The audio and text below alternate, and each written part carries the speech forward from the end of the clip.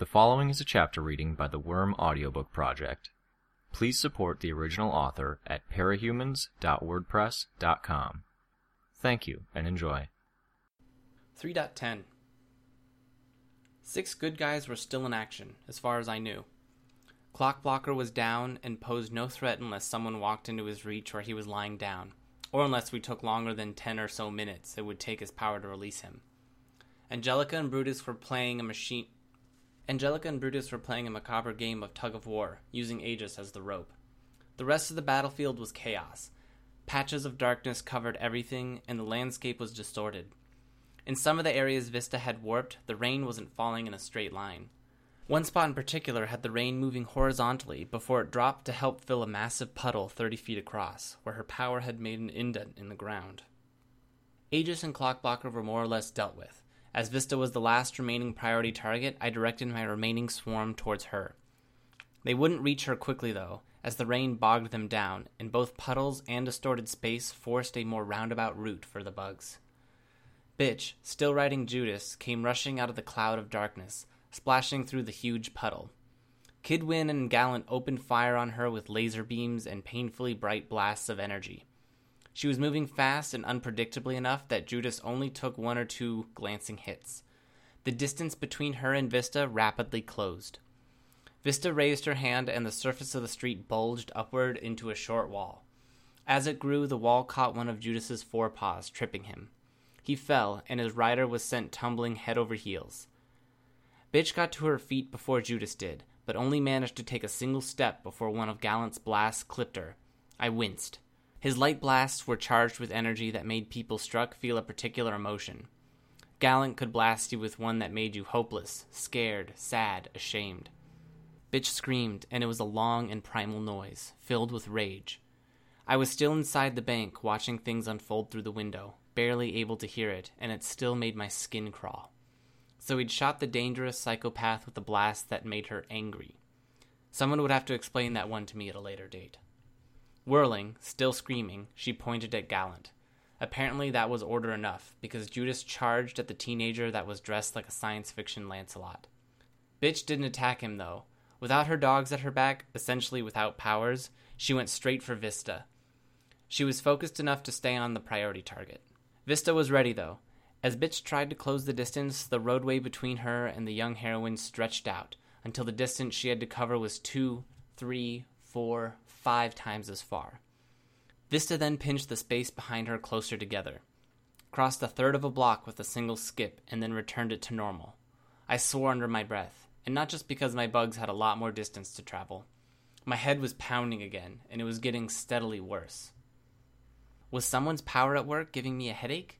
There wasn't anyone in the wards, I was pretty sure, who could mess with your head like that.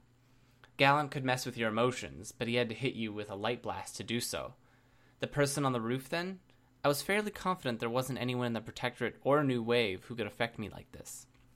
Bitch gave up on Vista and whistled for Judas. The dog responded immediately, abandoning his skirmish with Gallant, who was trying and failing to stand. A wash of darkness consumed him before he managed to pick himself up. Kidwin opened fire on Bitch as her dog returned to her, giving the excessive distance between them. It would have been a hard shot to make before Vista stretched the area that Bitch was standing on, meaning his aim was wildly off target. He stopped, changed a setting, and fired a fresh salvo. This time the lasers came out in more of a staccato spray, like you'd expect a machine gun. One of the lasers caught Bitch in the center of her stomach and laid her flat. Judas guarded his owner by hunkering over her, blocking further shots and obscuring my view of her. Near Vista, a large figure staggered out of the darkness, shadow still clinging to him, bellowing and screaming incoherently about bugs. He thrashed for several moments, then collapsed into a heap a short distance from Vista. Someone that large could only be browbeat. Vista apparently reached the same conclusion I did, because she took a few steps closer to him, looking around helplessly for a way to help him. An instant after I realized I didn't actually have bugs on browbeat, the figure struck Vista across the side of the head, laying her flat. I saw the briefest glimpse of Gru's skull mask before he and Vista were covered by a fresh tide of his darkness. Bitch, Vista, Clockblocker, Gallant are out of action, I think. I called across the room to Tattletale, who was still hammering away at the keyboard. We've got Aegis handled for the time being. Not sure what happened to Browbeat, but there's only him, Kidwin, and the person on the roof to deal with now. We can make a break for it soon. One last thing to do, Tattletale grinned at me. I'll be right back. Keep an eye on things here. What? No, Tattletale! Damn it! I shouted, but she was already running, heading back into the offices that we'd been through on our way to the bank. I didn't have time to dwell on her leaving. Flickers of light outside the bank caught my attention. Kidwin was flying 15 feet above the ground on his hoverboard. In front of him, pieces of a massive device were materializing, shimmering into existence like you saw with the transporters on Star Trek. It was only 1 or 2 steps away from being complete, but you could tell what it was. A gun, no less than 15 feet long, with a barrel 3 or 4 feet across. All turret mounted on a circular platform, not unlike the board he was riding. Shit, I whispered to myself. I sent my bugs after him. He swiveled the cannon to face Judas, who was still guarding the spot where Bitch had fallen. A bolt of light erupted from the cannon and sent Judas flying beyond my field of vision. He fired another shot at a greater distance, presumably at the fallen dog. Then he swiveled and fired off 2 more shots in quick succession, blasting Aegis and the 2 dogs that were gripping him. The dogs and Aegis were all sent flying into the wall of an office building opposite the bank. While the dogs didn't get up immediately, a bloody and tattered Aegis was on his feet in an instant and in the air a moment later. He got to a good height, maybe 2 or 3 stories up, and stayed there, likely to get his bearings and survey the situation. As my bugs approached the kid, he took notice and maneuvered his cannon to decimate the swarm. I spread them out, but he simply pulled a lever and released a flamethrower-like blast of lightning and sparks, eliminating virtually all the bugs that sent out into the street. The scant few that remained I sent towards his face, to crawl beneath his visor and into his nose and mouth. It wasn't enough. Then Kidwin aimed the cannon straight at me. I jumped for cover the moment I realized what he was doing. There was a muffled sound, more a very large person, someone hitting a punching bag, than what I'd expect a laser cannon to sound like, and the window exploded. What was he doing? We had hostages inside. I turned to check and saw that there weren't any hostages near me. Did he know that? Heat sensors in his visor? Was someone watching me through the cameras and passing him info? Damn it. There was too much I didn't know, and Tattletale wasn't around to fill me in. Gru sprinted between 2 clouds of darkness, raising one hand to send a blast of his power towards Kidwin, obscuring the kid's line of sight. Kidwin responded by ponderously maneuvering himself and the cannon out of the top of a cloud of darkness. I swore under my breath and sent a command for more of the bugs I had inside to drop from the ceiling and go outside to attack.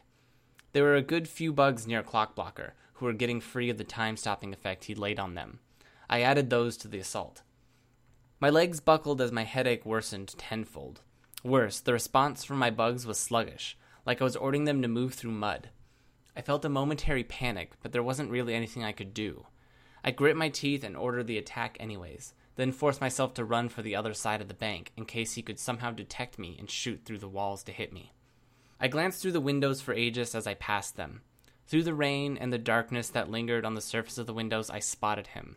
His white costume was wet with rain and ridiculous amounts of blood, and he was diving straight for the bank like a human missile. Damn it. Inexplicably, his descent wavered, then curved. He flew straight into the ground, full force, hard enough to crack the pavement. One of the dogs, I couldn't tell which, had managed to extricate itself from the rubble of the shattered wall and rush at the falling Aegis. Kidwin was occupied trying to do 3 things at once. He was maneuvering out of the way of the clouds of darkness Gru was setting in his way, making return pot shots at Gru as Gru zigzagged between spots of cover, and with every free moment, he was blasting hundreds of my bugs out of the air. If my power was at full strength, my bugs probably would have reached him already, but something was interfering. That, or I'd overexerted myself. The bugs were slow to react, slow to move, and some were slipping from my grasp, returning to their instinctive behavior. Making matters worse, I wasn't blind to the fact that every time I gave a command, my headache got exponentially worse. With Kidwin occupied as he was, the dog had a clear path to Aegis. Aegis didn't try to run this time. He stood his ground and reached for his utility belt.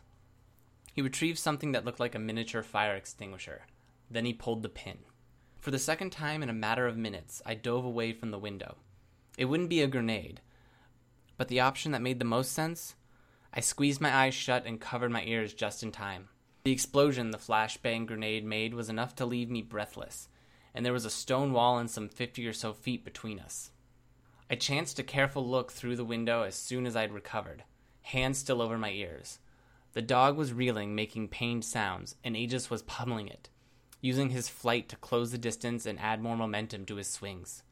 When the dog, Angelica, I saw, looked like it was starting to recover, he grabbed 2 more flashbang grenades from his belt with one hand and pulled the pins with the other, dropping them to the ground just below him. I ducked behind cover again, but they didn't go off. When I chanced another look, I saw the tables had turned. Where the flashbangs had been dropped, there was a smudge of bruised darkness covering the ground. Angelica was having it out with Aegis, and Regent was striding out of the darkness in Kid Wynn's direction. I'd forgotten about Regent. It made sense that he was working from a discreet position like I was. He probably would have been the one to alter Aegis's flight path. Seeing Regent approach, Kid Wynn turned his turret-mounted cannon in his direction. Before he could fire, though, Regent raised 2 fingers, and Kid Wynn lost his footing on his flying skateboard. The cannon shifted until it was pointing straight up. As the young hero dangled from the handles, his weight altering the trajectory of the cannon. His board clattered to the ground a few feet away. Regent made a dismissive wave, and Kid Wynn let go with one hand, his fingers and arms curling backwards in a palsied fit. Regent repeated the gesture, and Kid Wynn lost his grip on the controls, dropping a good 20 feet to the asphalt. As Regent approached to stand over him, Kid Wynn reached for his laser pistol. He scowled in frustration as his fingers continued to twitch and curl involuntarily, instead of closing on the handle of the gun. With an almost relaxed air, Regent shoved the end of his taser into Kid Wynn's side. I don't know if it was the sense of relief, but I couldn't help but laugh as Regent collected the fallen skateboard and began a wobbly ascent to the floating cannon turret. He aimed and began firing at Aegis, who was forced to scramble out of the way. "What's so funny, psycho?" I whirled to face the voice and saw the freckled, brown-haired hostage that had been glaring at me when we'd first taken control of the bank lobby. After that, I saw only stars as she slammed something large and blunt into the side of my head.